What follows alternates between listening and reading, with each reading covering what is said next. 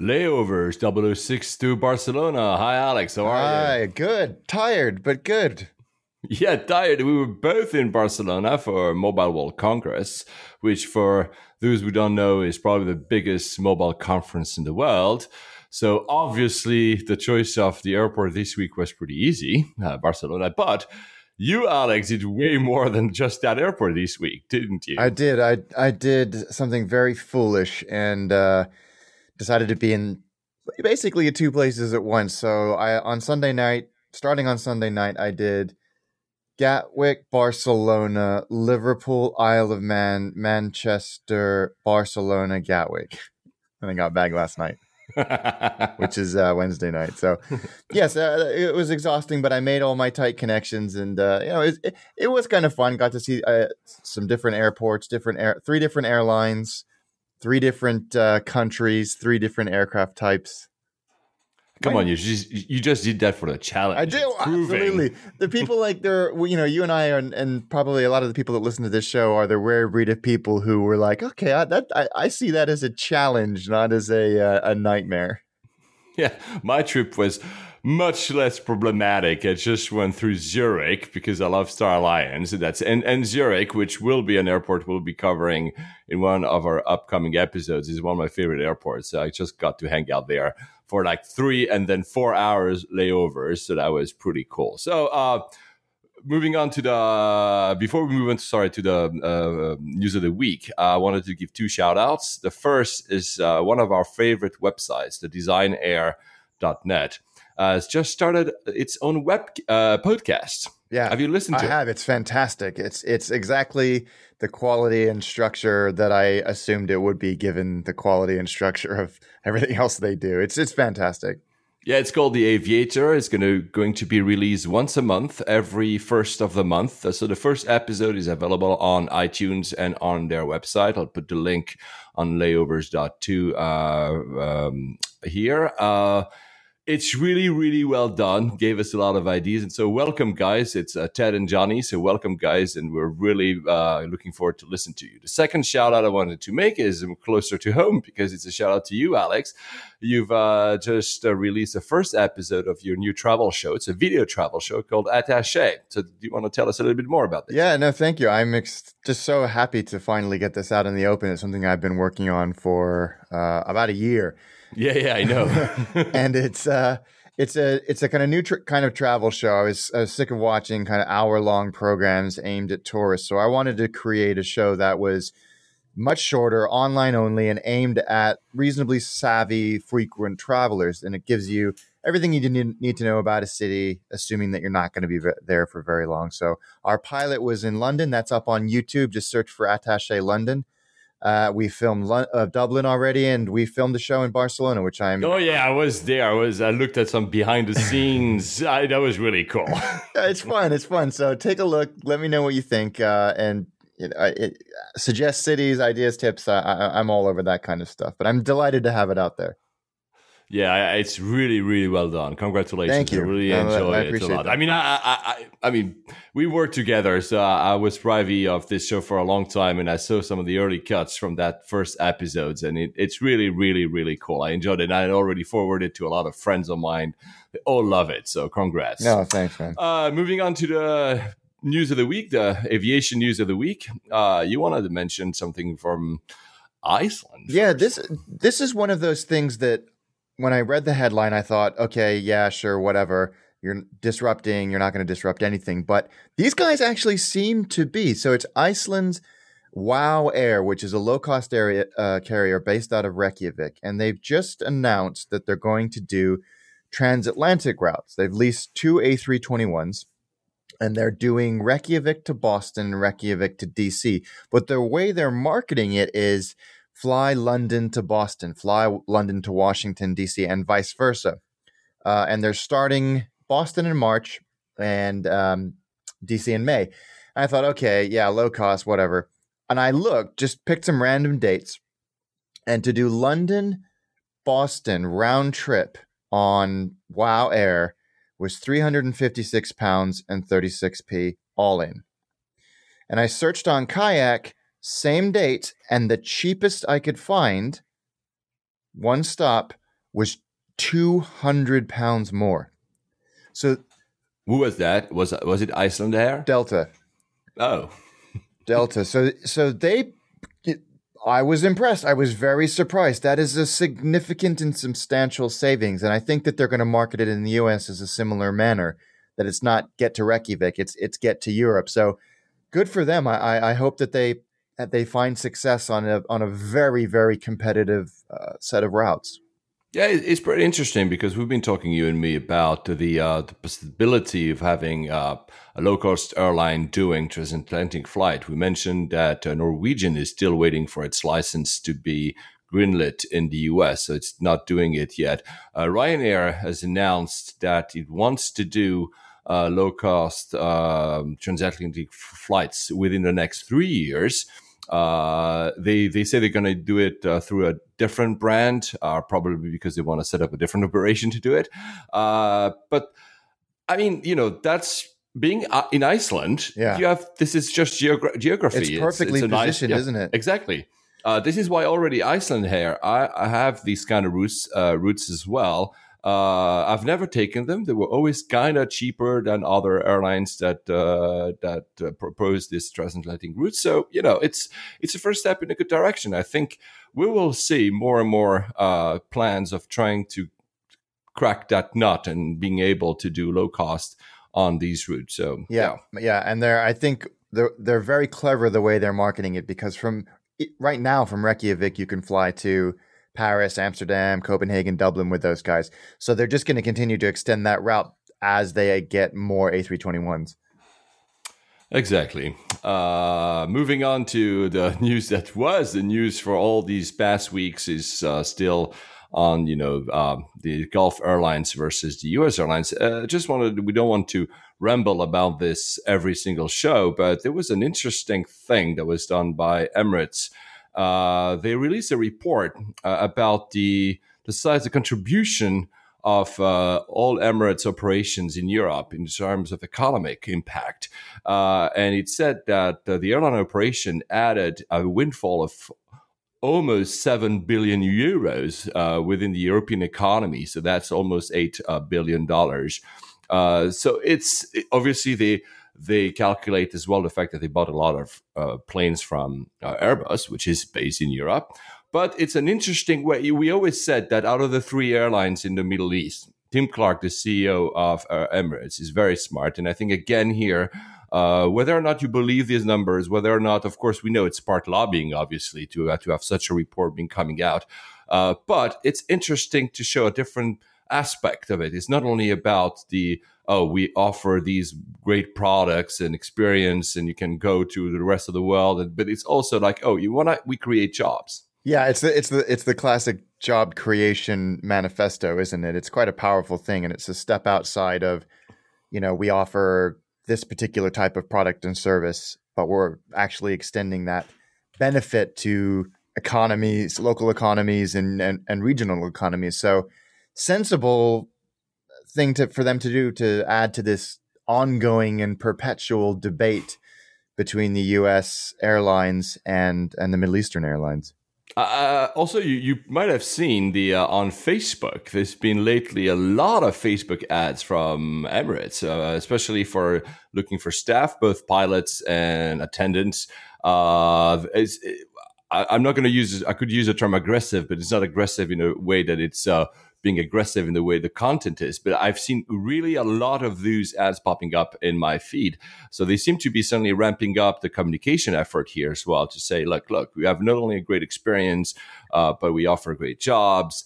They obviously mentioned the fact that living in Dubai is tax-free. Yeah. And they're doing other things like putting out PR things about possibly removing some of the taxes and fees that are involved in flights to North America. So they have a broad and varied arsenal to attack this particular problem, and extremely deep pockets. Let's not forget. Yes. So I think this is an interesting development and a very sensible development when they start to appeal at the governmental level for if this happens to go to that point, which I think it might. In the US, interestingly, because again, we know that sides are being formed. Boeing expressed support for Open Skies, so the free trade agreement for skies thing. So it's interesting that the American manufacturer of planes would actually would not go against U.S. airlines, but not far from it. Well, it's in their interest, really, isn't it? Because of course, if you can tell Singapore Airlines you can fly London to San Francisco, then they're going to need more airplanes. Exactly. But it's really the FedEx. I think I don't know if I had mentioned that last week. Also, the words they're saying are pretty intense. It's that the U.S. should not capitulate to the interests of a few carriers who stand ready to put their narrow protectionist interest ahead of the economic benefits that Open Skies provides. That's the chief executive of FedEx. And then he's saying that about the big three U.S. airlines. Correct. So you're right. That is extremely aggressive and not pulling any punches to a compatriot airline. Admirable. Yeah, I mean, he's right. I think, in my opinion, he's spot on. Yeah, so we're seeing interesting dynamic. This debate. What is I would say the good outcome of that debate is that we're basically having that debate, and really we're starting actually really okay. What do we want for the airline industry? What kind of competition we want? What kind of dynamic we want? And I think it's really interesting to follow this story. I agree. Moving on to a new type of aircraft. Yes. So last week the Bombardier CS300 had its very first flight successfully. Finally, yes, this is very true. It's been a long delayed and problem-plagued program, but I got to watch it. I don't know if you were tracking it as well, Paul, on the Plane Finder app. Yeah, of course. And it had a successful, smooth, easy 4.5-hour flight with no problems, which is always what we want when a new plane takes off. So you're right. This program has had a lot of issues. It's 2 years behind schedule. The C series in general. The smaller variant, the 110-seater, the CS100, is actually supposed to go into service in just a few months, and then the CS300, which is bigger, will go in between 6 and 8 months later, according to Bombardier. Yeah, it's an interesting. I mean, it was supposed to appear at Farnborough last year. I did go, but obviously it wasn't there because, as you mentioned, you went. So many delays and plagued with so many problems. So we can be pretty happy that it finally gets there. But do you think they have an actual future with that plane? It's a risky bet. They're betting the farm on this one because they're struggling otherwise. They've stopped production of the new Learjet model because there was no demand for it. Although, having stood on the ramp at Barcelona airport yesterday, it certainly didn't seem like there aren't many private jets flying around. We'll talk about that later at the end of the show, but holy cow. I agree. But maybe for those who don't know, these series is because they're going against basically the Airbus A320 and the Boeing 737 series with that aircraft. It sits in between the Embraer regional jets, the bigger the E175s and the E190s, which I love. I think those are great airplanes. And as you say, the 73s and the A18, 19, 20 models. So it's an interesting, and we've hinted at this either on the show or in conversation that, where is this segment going to go, and is it big enough to support a multi-billion-dollar aircraft development program? Yeah, exactly. There was Al Baker, the CEO, the very outspoken CEO of Qatar Airways, said that basically because they had an interest at some point into acquiring some of these airlines, and because of all the problems, I'll find the quote. I don't have it in front of me, but he basically said, "Oh, what is that? I forgot about these planes." Meaning, like he's really harsh as usual.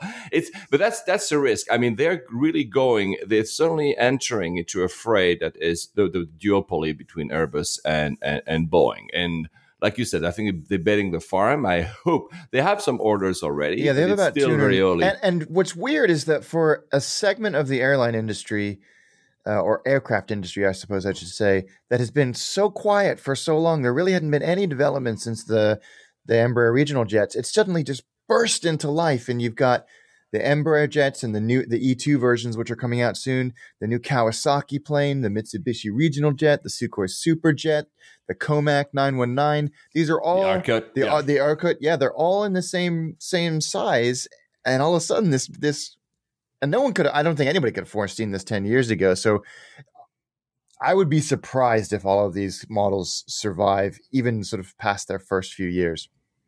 Yeah, and at some point the Chinese will come in full force. Yeah, well, Comac is. Yeah, I know Comac is, but for the moment they're still very early in the game, and people are a bit looking at them like, like they're looking at the car makers in China right now. People are a little bit like laughing, like, okay, well, you do whatever you want to do, and it's a similar situation as Japan in the '60s, or maybe the '50s, where the cars, the Toyotas and stuff. People are like, yeah, well, I'll never buy those, and then suddenly, there's a huge ramp up of the industry, and you never know where it's going to go. I'm not telling you that Comac will be on par with Airbus and Boeing, but surely you have the means and the will to try. Yeah. Back to the U.S. with Southwest. Southwest Airlines says this is quite disturbing news. They had to temporarily ground 128, and for other airlines that's a substantial portion, but for Southwest it's about 30% of their airplanes, because they had missed inspections, absolutely mandatory inspections, FAA's deemed inspections. They'd missed them. They never carried them out, and so they had to ground 20% of their fleet. Wow. Yeah, they've gone and performed the necessary inspections. Of course, all was well, but the wording of the statement was amusing, to say the least. It said Southwest Airlines discovered an overdue maintenance check required to be performed on the standby hydraulic system, which serves as a backup to the primary. So lots of like, we just happened to notice it because it sounds so insignificant because it's a backup to a backup. But I think they got a reprieve from the FAA saying you can fly them, the FAA get it done. Yeah, get it done. You can keep flying them and get it done. But it's true that it's a bit disturbing that they would just, oops, I forgot. Yeah, and you wonder if that it would have ever been caught had the FAA not caught it. I love Southwest. I think they're a great airline. They've done so much for the industry globally. But this is not the first time they've had their wrist slaps for I was about to say that. Yeah, exactly. Issues. It seems almost endemic in the organization. But if you so the next piece of news is exactly about this as well. I mean, there was the United Airline has issued a report that was got by, I think it was ABC News, which blames which basically shows that there was a lot of issues in the past weeks. It's a brutally honest safety bulletin that was sent to the pilots, and they were apparently following 4 incidents that involved flight crew errors that were classified as a major safety events and near misses. So that's also worrisome. But I'll put the link. The actual report, the bulletin, that safety report is really, really honest. It's actually pretty admirable that it did this. I agree. Some of the details are quite disturbing, actually. Yes, right. And I you can't send a memo like this to an organization of United size and not expect it to get leaked. So I think it shows admirable candor and, in a weird way, an enhanced commitment to safety, that they're being so open and transparent about these types of issues. Because when you do as many flights per day as they do, things happen. And as long as you can, there's no disaster at the end of it. You analyze and you learn and you disseminate those learnings and you move on. Yeah, exactly, and I think it's I think it's a good sign. I mean, obviously, like you said, this report was probably leaked, but at the same time, I think maybe they knew that it would be leaked. But I think it's actually this is a good sign. The way they handled it is much better than the usual PR stuff that you can hear sometimes from the industry. So I enjoyed that. The biggest plane ever. How are more people not talking about this? You'll have to explain me the purpose of that plane. We go on. This just stumbled up in an idle conversation, and sort of 25 replies down in a thread I was reading, that in Mojave, in California, they are building what will be the world's largest airplane, not just flying, ever created. How we're not going nuts over this collectively as a species is unbelievable to me. But it's there's a company called Strato Launch Systems who are building platforms to launch satellites and rockets into space from the ground. So if you've seen Spaceship One and Virgin Galactic and all that stuff, it's just a massively scaled up version of that. It's being actually built by Scaled Composites, who built Spaceship One, who building all the Virgin Galactic rockets. But the scale of this airplane is staggering. A wingspan of 385 feet. Yeah, that's 117 meters. So 65 feet longer than the Spruce Goose. And nearly 100 feet longer than the Antonov 225. Exactly. It's insane. So in metrics, the throttle launch is 117 meters, the Hughes is 97.5, and the Antonov is 88.4. As a reference, an Airbus A380 is approximately 80 meters, so it's really huge. And I love the philosophy. I mean, Scaled Composites is one of the most extraordinary organizations that have ever participated in this industry. They are so far out there in what they imagine that it's captivating, really. But the way that they're putting this together, I love. It's kind of hacked together from parts, of other things. Like the whole fuselage is composite, so it doesn't actually weigh that much. But it's going to have 6 engines, Pratt & Whitney engines, along with other parts, and I'm quoting from an article here, from 2 ex-United Airlines Boeing 747-400s. It's like they just went out and like, we need one of those. It's just take... So it's really pretty amazing. It's only going to weigh about 200,000 pounds, which is without the engines, which is amazing. And to give you one more visualization of the size, picture an American football pitch, which is 100 yards. If the plane was positioned on the 50-yard line, the wingtips would hang over the goalposts by 15 feet on each side. Wow. That's really, I hope I can see that. Yeah, it's going to fly in a year. And for those of you that ever have the opportunity, if you're ever in LA, Mojave is about an hour, 90-minute drive from LA, and it is just a sight to behold. I strongly recommend you do it. Just don't do it in the summer. Yeah, yeah, exactly. The other, just quickly here, the other plane, if you like very large planes, Solar Impulse, which is a solar airplane, which is also very big. It's not as big, obviously. It's the wingspan is probably bigger than an 747, but slightly smaller than A380. Is in the United Emirates right now, and it will start its world tour very soon. That's also a very large aircraft. You see, I've put some pictures on the blog a few weeks ago. I'll put the link there. This is also a nice aircraft to see.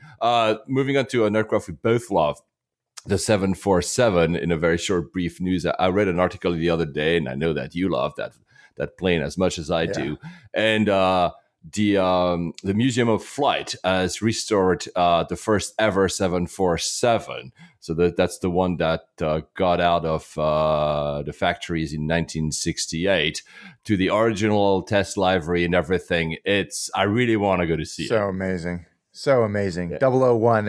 It's so important to aviation and the airline world in general that there's a quote in this article that Paul found where the chap who's sort of curating the entire project said he frowned. No museum anywhere has ever faced a restoration project of this magnitude.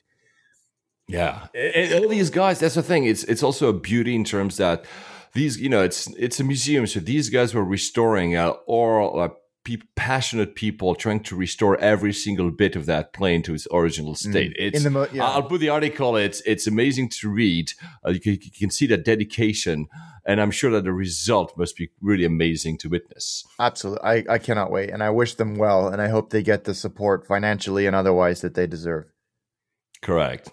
Moving on to the innovation part of the show, we both were at Mobile World Congress. Obviously, Mobile World Congress is not an airline conference, an aviation conference. Sorry, so this is not where you're going to find a lot of stuff about the aviation, but we're still able to find a few things during the halls there. It's this huge, massive conference. The one that really caught my eye is IBM. So IBM has been partnering with Apple.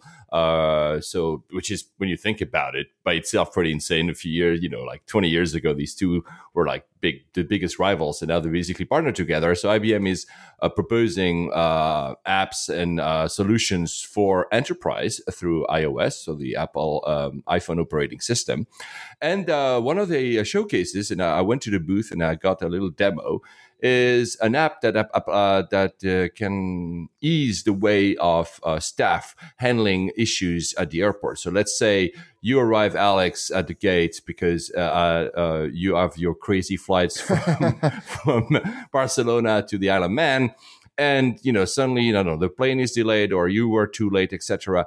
What do? Usually they have to make phone calls, they have to find information, and within a single app there, they can actually do a lot of those. And that's really, really interesting. That's very cool. And I wonder if the request to do that came from the airlines or if it's something that IBM just came up with on their own.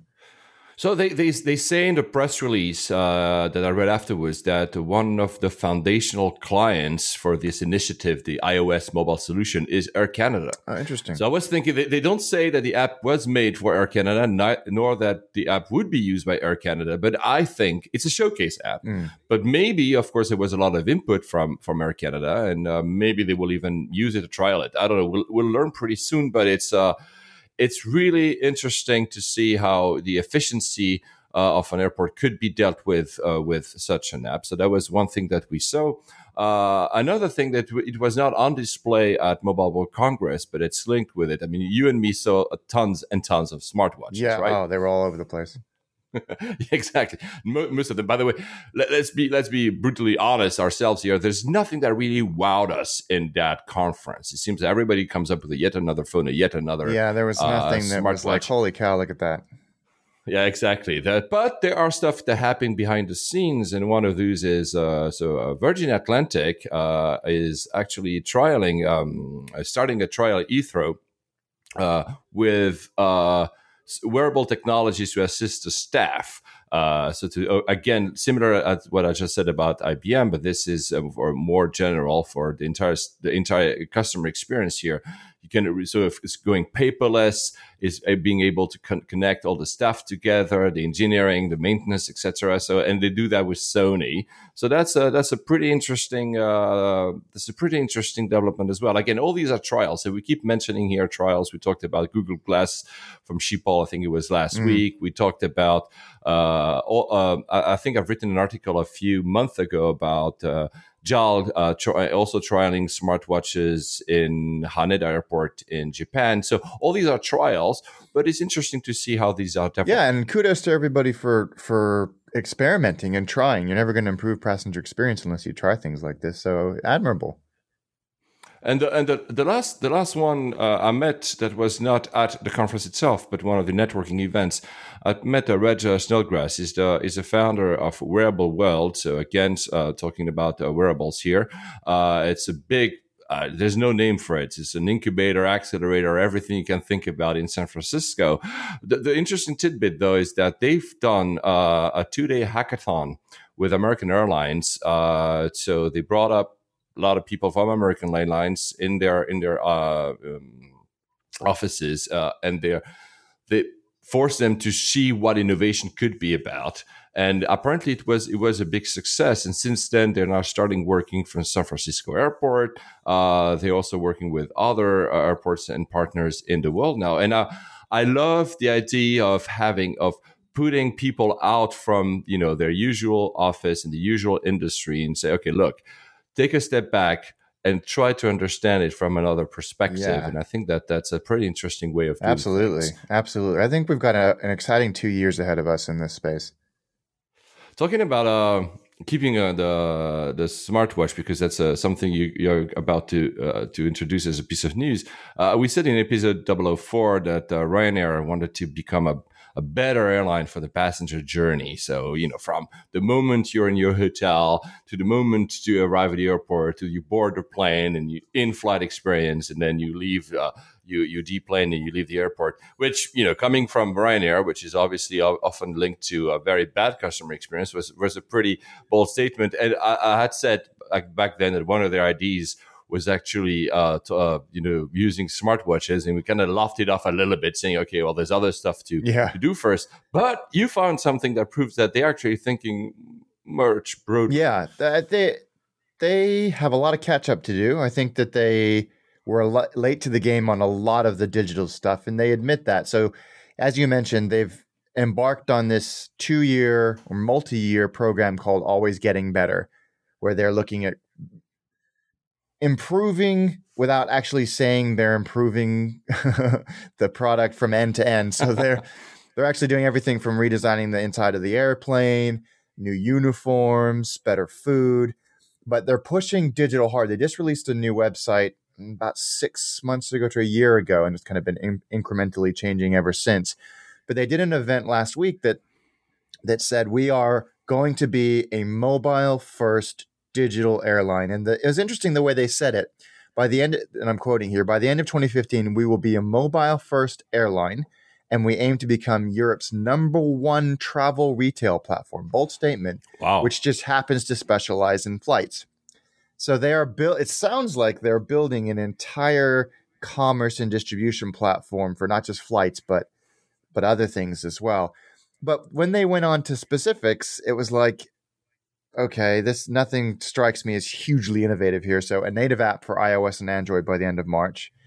Okay. Hold my fare. Well, then again, finally. Right. And exactly. You said it's catching up. So hold my fare features, fare comparison integrated into the search results, which actually is pretty cool.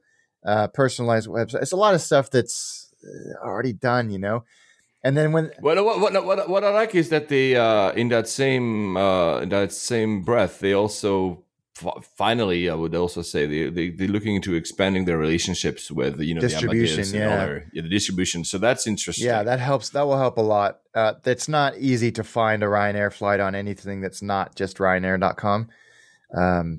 But good for that. I flew Ryanair twice in the last couple of days, and it was fine. It was what I expected it to be, and my expectations were low, and they met those expectations. So they were reasonably on time. It's obviously very safe. They're all brand new airplanes, so you get what you pay for.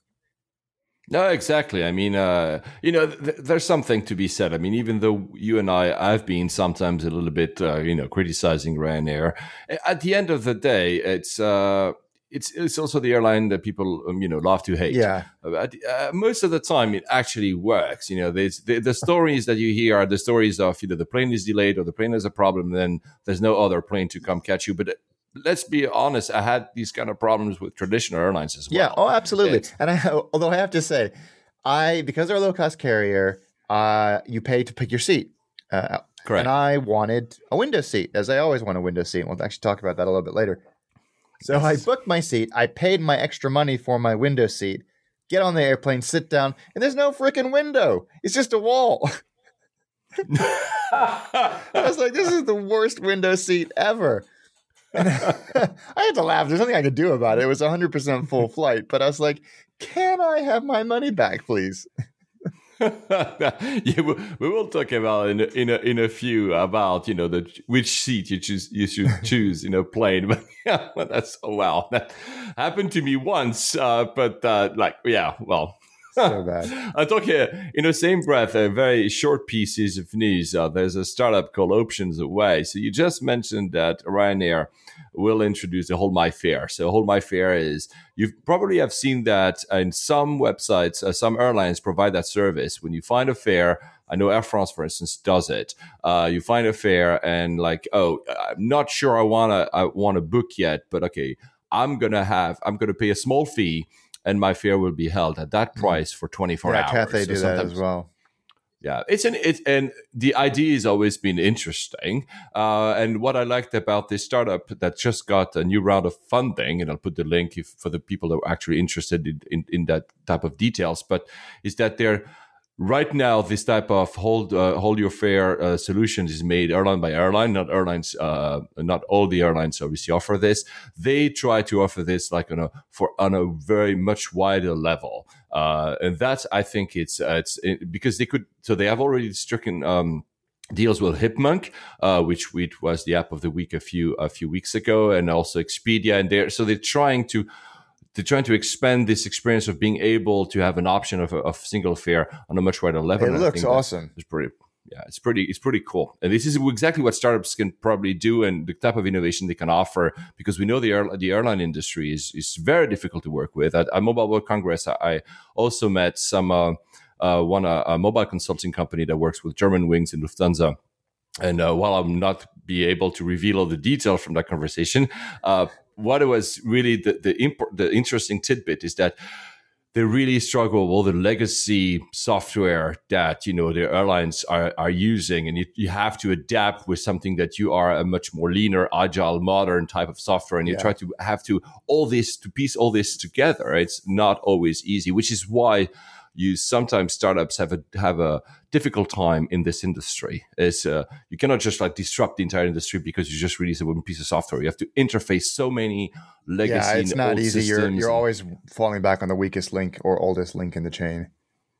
Talking about oldest link, the passport. Yeah, the good old analog paper passport.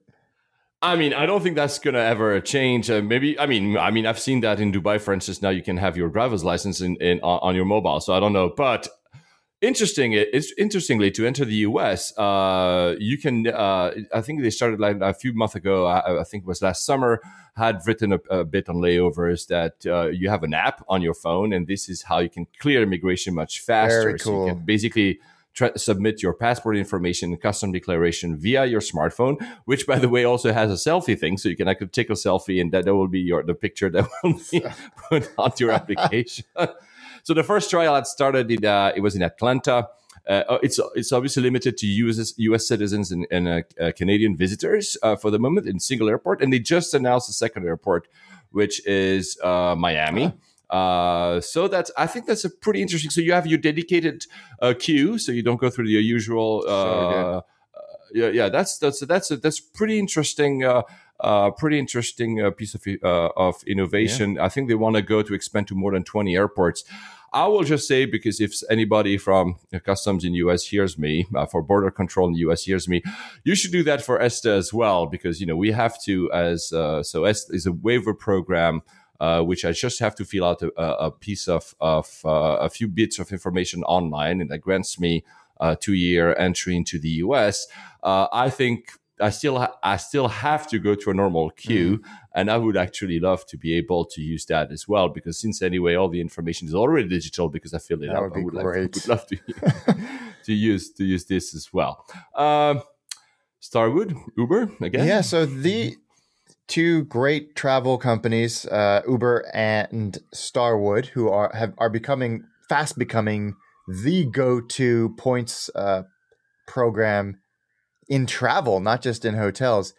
Now you can you earn Starwood preferred guest points when you use Uber, so it's dollar for point or point for dollar, which is amazing, and they're just cementing themselves as where savvy travelers go, and because they've got all these wonderful dollar for dollar relationships with airlines, so you can kind of go in through Starwood and go out redeem through a different airline. So it's really, really interesting.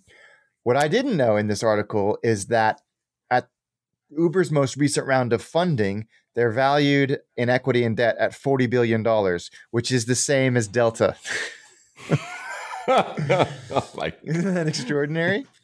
Yes, it is actually. But it's very, very savvy of Uber to do this and partner with other peripheral companies, peripheral to them in the travel and airline space. So they did something last year where you can redeem American Express points. You can redeem them to get an Uber car and vice versa. So they're just spreading their reach further and further and further. Very, very smart. That's very smart indeed. I know that already on Google Maps. So if you look in Google Maps on your phone, you have in some cities you have the option to actually book an Uber directly there.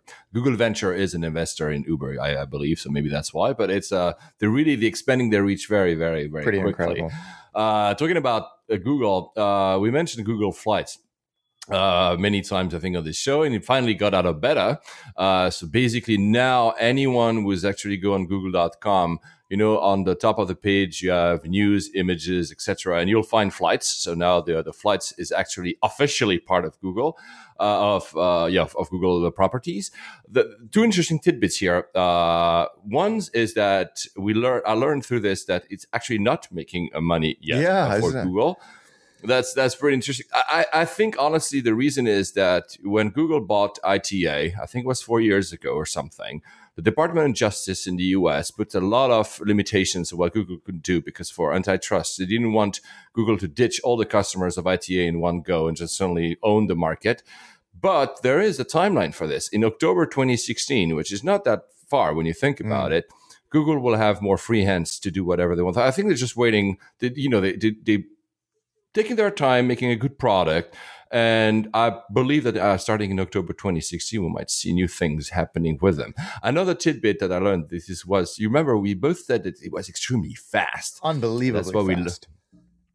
And actually it's because Google is constantly pre-computing all the different if anybody routes. Can do it, it's them. Yeah, they have the biggest cloud operation in the world. They have servers all around the world, so they can actually do that. It's constantly done. So obviously, when you do the query, your search results has already been computed. So that's why it gives it to you like in a split second. It's fast really becoming the flight search of choice. Yeah. For me too, actually. Yeah, still some stuff you cannot find there. I mean, still some airlines are not there, but it's really, really, really impressive. Yeah. Still talking about booking fares, Hipmunk was, which we already mentioned today, but Hipmunk was our app of the week, and we learned a trick. This is amazing. You found this and sent it to me, and we both kind of started freaking out because when you find a great fare on ITA on the Matrix, and you've done all kinds of manipulation, you put in your fares and your routes and don't go via here, but do go via here, blah, blah, blah. And you've got it. And it's like super cheap and everything. You can't actually book on the ITA Matrix software. You have to call the airline and walk them through the exact fare code that you want to be booked. And it's a laborious process. Well, it turns out that with a little bit of work, you can book those flights using Hipmunk. Yeah, that's amazing. I've been using Hipmunk for all this time, and there are two boxes like in every booking fare site. You have the to and from and to, and you put the name. People like you and me would put the 3-letter airport code. But what I didn't know is that if you put an airport code and then you put two columns, you can actually start coding a little bit like you do on. I will put the link obviously on the website layovers.to because it's hard to explain on the podcast. But you can do a lot of stuff. You can say, I want to travel via there. I want to. These are the airports I want to take layovers in. I mean, it's pretty interesting. You cannot do everything the ITA does, obviously, but like you just said, Alex, you can now actually plan the route you wanted from the start. And that's really useful, cool. So useful. Taking us back to the 80s, because for me, when Alex submitted that piece of news that he's going to introduce you now, an advanced supersonic helicopter, for me was Airwolf. Yeah. Do you remember that TV show? Of course I do. The greatest theme song ever written. Da, da, da, da, da. So yeah, just tell me, what is that thing? So I had no idea. This shows my ignorance in the helicopter space that Airbus made helicopters, and they have done for a long time. And I learned this when I was flicking through a copy of Flight International last week. But they've just announced that they have made the world's first all-composite civil helicopter that will do 185 miles an hour at cruise in almost silence. And it is the most extraordinary aircraft I have ever seen.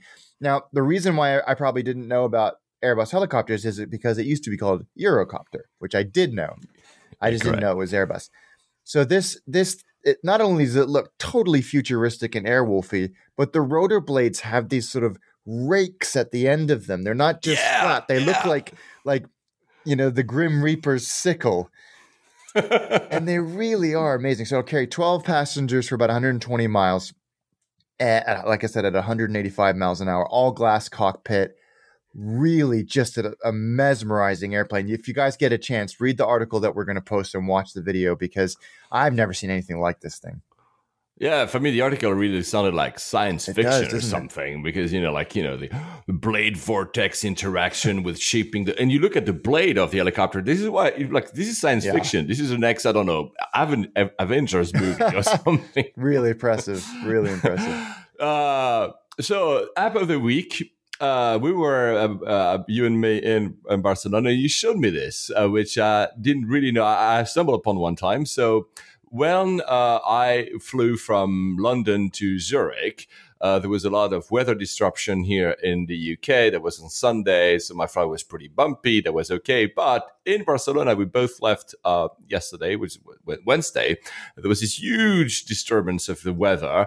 My flight was delayed. We were on the ground for a long time. First of all, the plane didn't land, was in holding for quite a while. Then we also waited on the tarmac before leaving, and the ride up was really bumpy. And you showed me something that was pretty cool. This is a website, and I think they have an app, but this certainly works fine on a mobile, that I've been using for 10 years, called turbulenceforecast.com. And it's basically a collection of aviation weather maps relating to turbulence. And for the US, it is extremely detailed. You can get advisories, you can get near real-time pilot reports of turbulence, turbulence potential, wind maps, blah, blah, blah. Here in Europe, we have some fantastic maps that show turbulence potential from light to moderate to severe, and severe, color-coded across a map of Europe between 12 and 24 hours. So you can glance at a map and go, okay,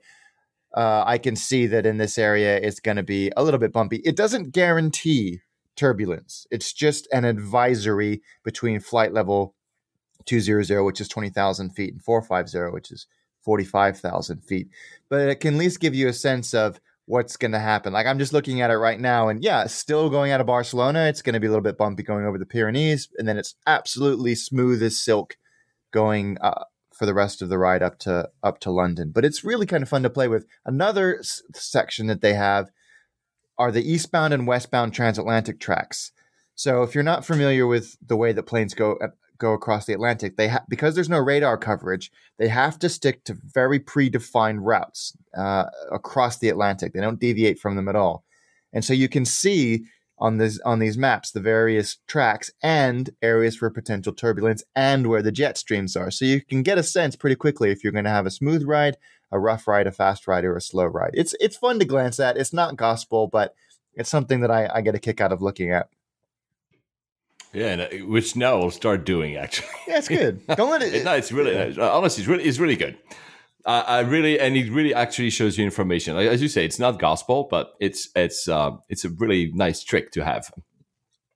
You just mentioned the absence of radar coverage across the Atlantic. So the next, the topic of the week, it's a bit of a sad topic of the week. It's one of the biggest mysteries in the airline industry. So it's almost a year ago now, day to day, was on March 8th, that MH370, so the Malaysian airline, disappeared completely, and we still don't know where the plane is. So we figured we will talk a little bit about this today. There's a lot of theories, because obviously when suddenly a plane disappears and never shows up again, you're starting to create all these, what really happened. Was it hijacked?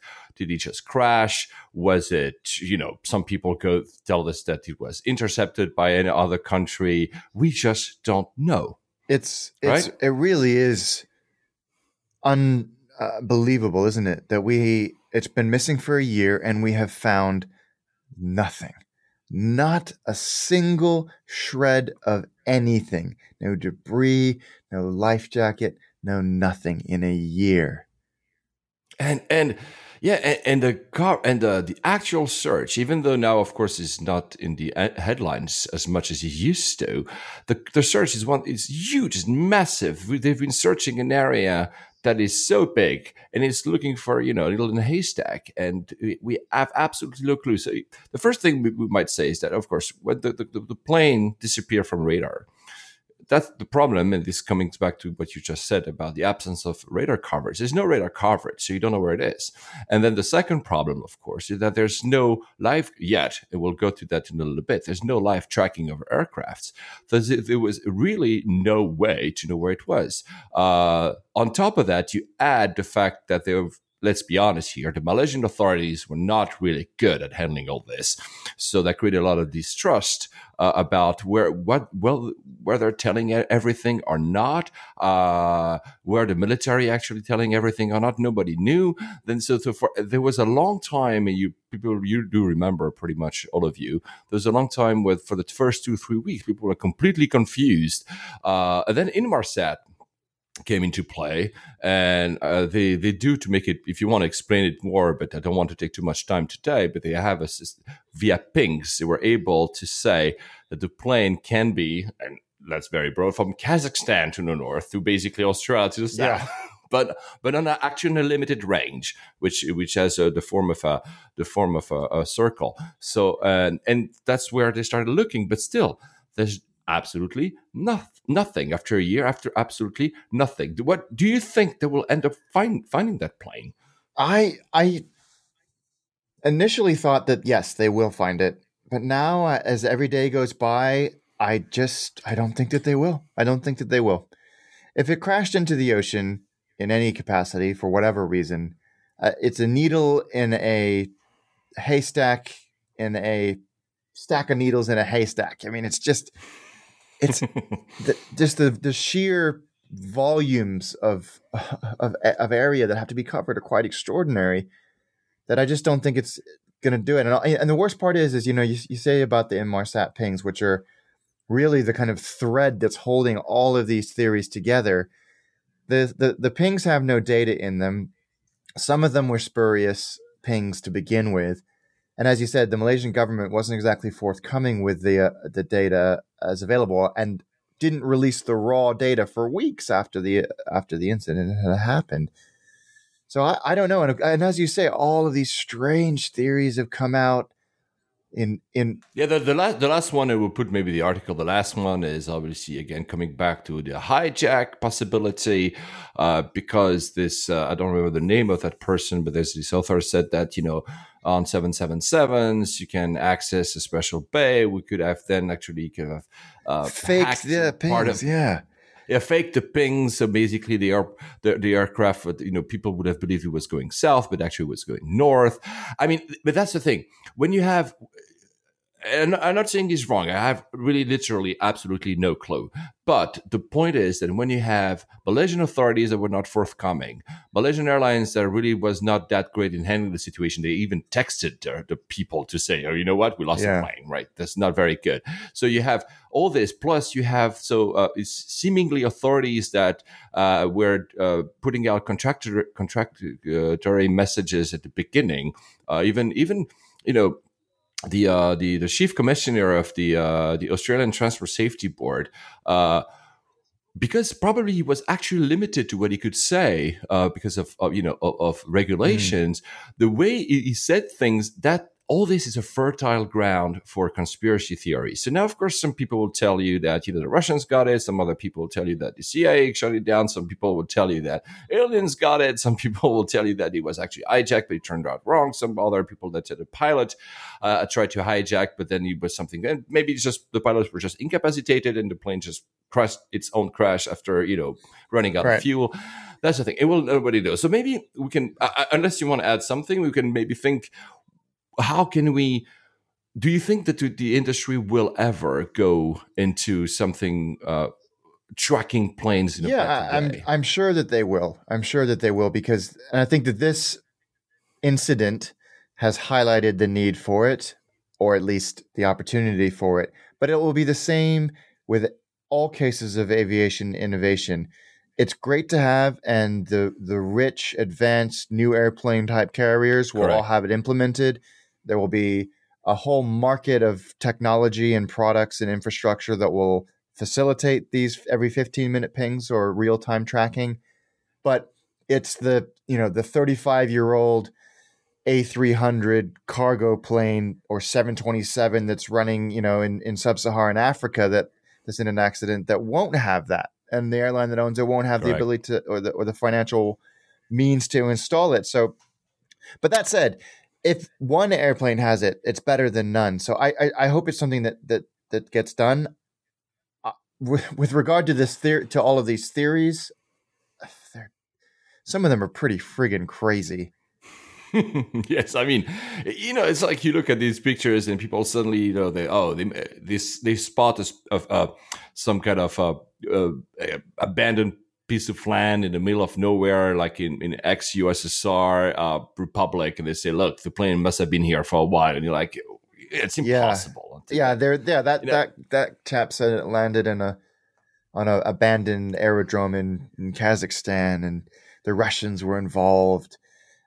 It's quite extraordinary. But coming back to tracking, it's true that so let's not forget it's not the first time there were calls for live tracking. There was being when Air France flight 447 crashed into the Atlantic Ocean from Rio to Paris. Even though we knew they are pretty much close, more closely where it could have been, he also took a little bit of time to find it. And the IATA decided to launch a task force about looking into this back then. And we're talking 2009, so it's been already more than 6 years now that they've been looking at it. But as you say, the issue is that not all airlines can move at the same speed when it comes to technology. So it seems like you kind of hinted at it. The middle way right now would to have a system that brings a ping every 15 minutes, because that would not be too costly. There are some people saying it would just add $2 to the cost of a long distance flight. So that's not that much. There's one solution that we'll be looking at. To be honest, when you think about it, there's two things here. There's one thing is the location of the plane, and the other thing is the actual data sent by the plane. And that's another thing that could be done, which also will cost a lot of money, which is to say, not only I get, where the plane, but I also get, what the black box is not actually in the black box. In the cloud. The data is live streamed directly. Oh, and there's a load of middle ground there. So you'd be getting live streaming of cockpit voice and everything like that, but also critical instrument readouts, whether the autopilot is engaged, things like that, which would have helped solve those problems and many other plane crashes, which are ultimately solved, but they can help them solve them a lot faster.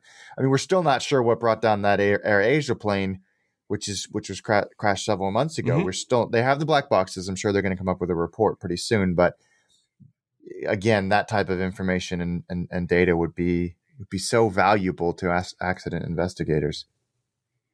Yeah, and even if some of these plans are adopted in terms either of live tracking or just a location or both, data streaming or live tracking, it might be that because of what you just said, not only, of course, the most rich airlines will be able to do it, but also there might be regulations that only the upcoming airlines will have it. Won't be any retrofit, so it will take forever to actually have that system put in place. The only airline that has currently live tracking is Qatar Airways.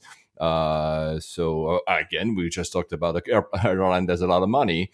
They started to put monitoring in their planes. They don't exactly say who's doing it in which planes. I think they're testing it.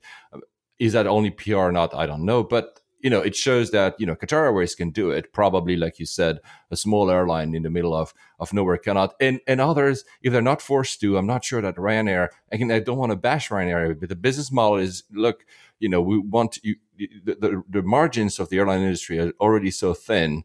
So unless I'm forced to actually do it, I'm not going to do it. Exactly. And I think we should be very clear about this.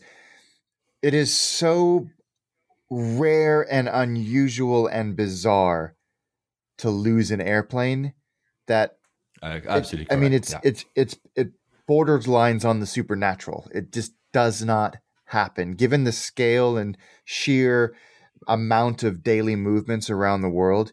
These incidents are so rare that you can understand why some airline executives are like, yeah, but this doesn't happen, and it is happening less and less as years go by.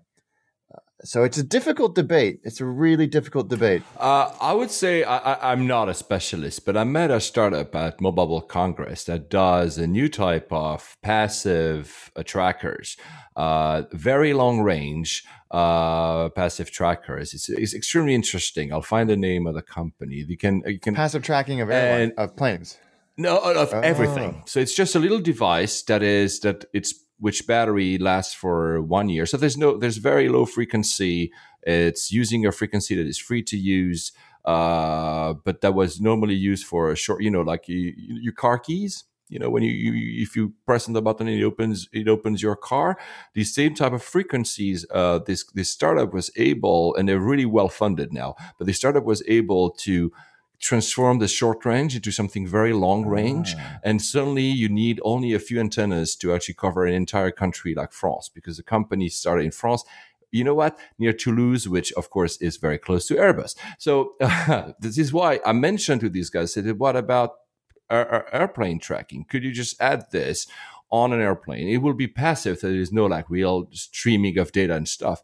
But since it uses a satellite system, that these are the kind of solutions that could be very cheap in a way to implement while still allowing some kind of tracking. But then again, let's not forget it. Even if we knew when the plane crashed, then, and that was the thing with Air France flight 447, then, the oceans, there's currents and stuff, and it takes forever to actually even get the black box, to even get, the passengers and to find the debris. And on the case of Air France, it was even very deep. So, it's not going to, I agree with you, it's not going to solve everything. There's kind of people think of course we talk about disasters because they're very, they touch us deeply because, there's suddenly in a single accident, 300 people disappear or die. But at the same time, like Lou said, it happens very, very so rarely.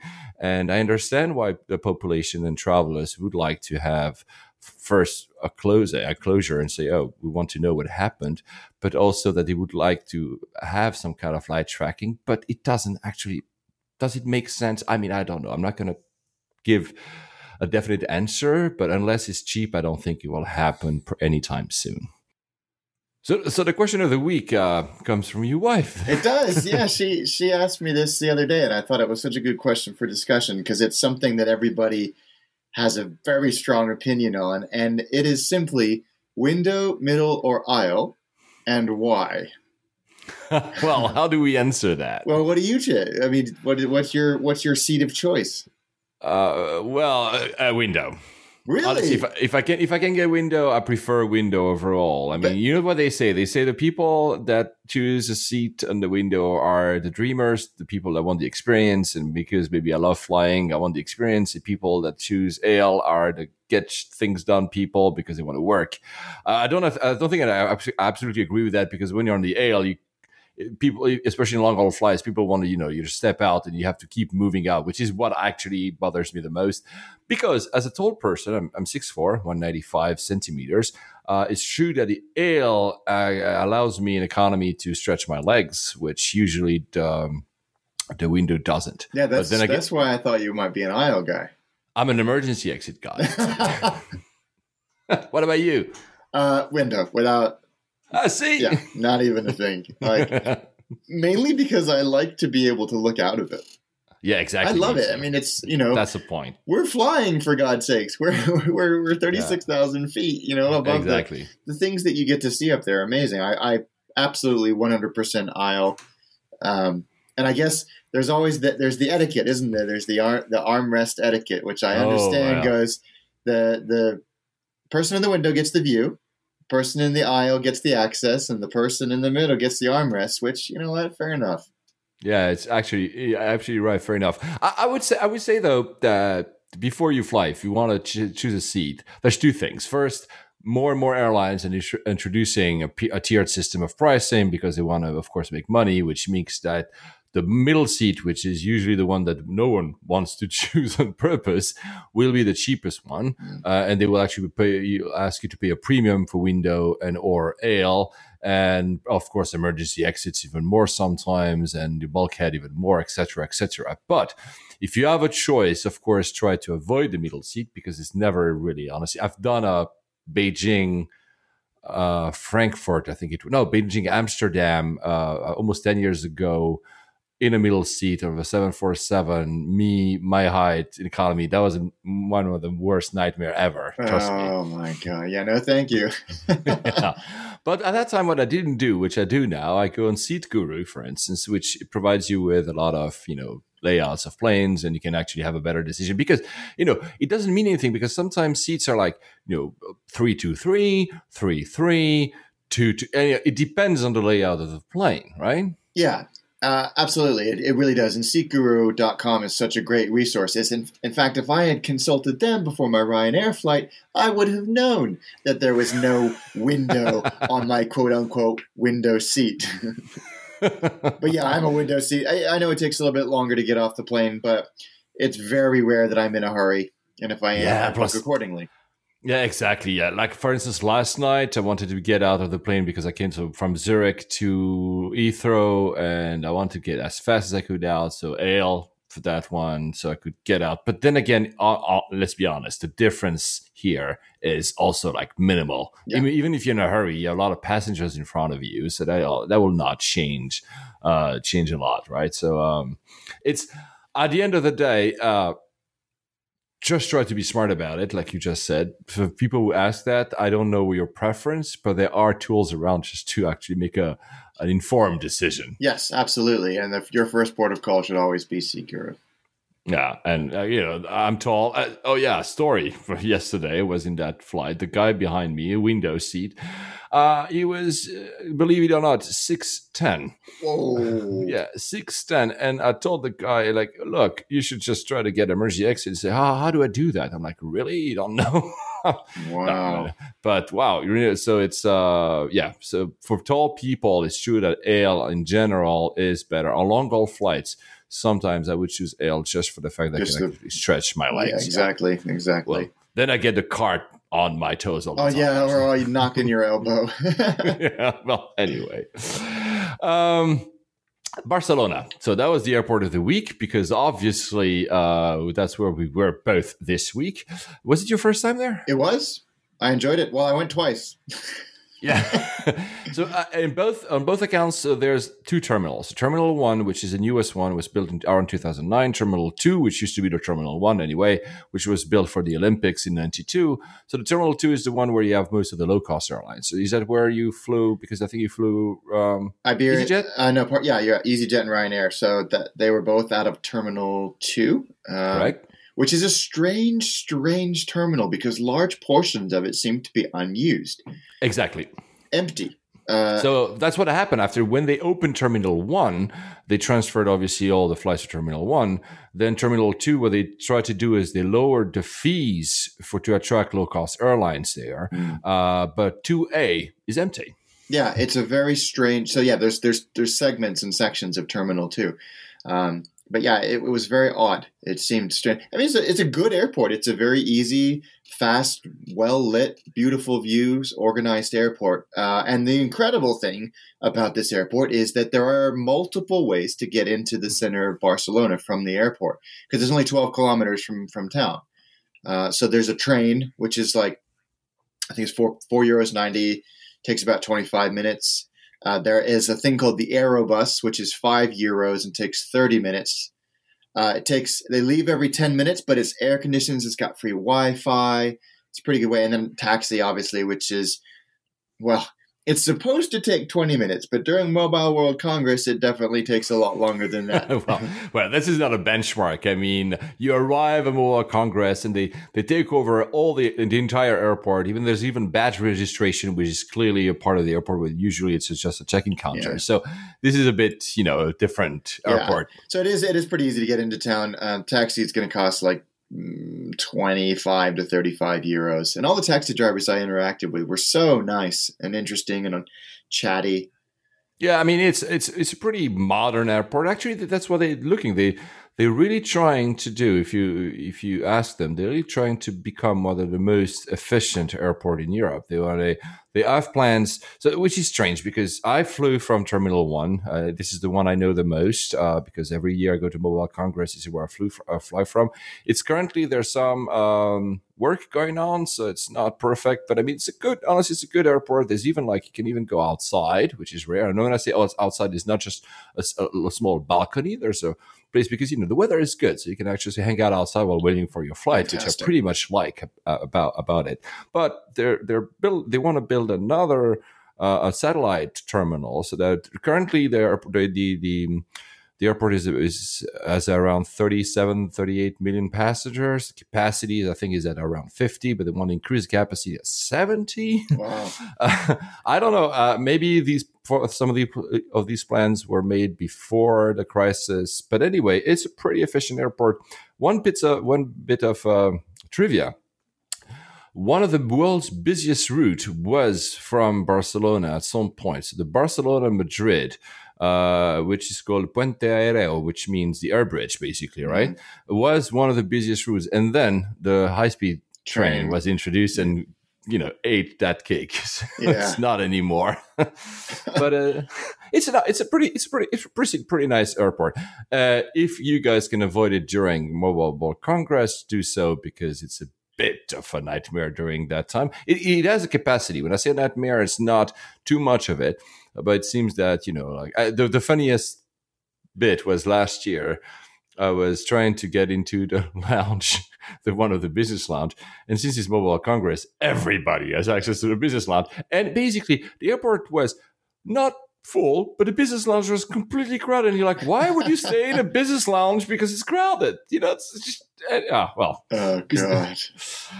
Anyway, well, so I had two observations about that airport when I was there. One, there were so many private jets in for MWC that they ran out of parking space at where they traditionally park, and they were parking them at airline gates. So that you would walk past where an EasyJet plane, a Ryanair plane, and there'd be these 4 or 5 state-of-the-art $50 million G550 planes next to them as well. It was pretty incongruous. And the other thing was at Terminal 1, taxiing by it and taking off last night, it's absolutely overflowing with brand new Vueling Airbuses. But Iberia was conspicuous in its absence, which I thought was really telling of the state of the Spanish aviation market. Yeah, Vueling is really taking over. I think it's one of the hubs for them, if not the main hub, Barcelona Airport. And it's true that actually, it's to this day, some flights you would think you're flying BA or Iberia, and you end up in the Vueling, actually. Yeah. So they're really pushing for that. I mean, this is be the topic for another show. We'll talk about how the traditional airlines, the flag carriers in Europe, are pushing their low-cost airlines. But we'll talk about it one of these days. On this, Alex, thank you. Thank you. We wrap it up. What a fun episode. Yes. So, guys, we see you next week. Thank you for listening. Bye-bye. Bye, Alex. Bye. Take care.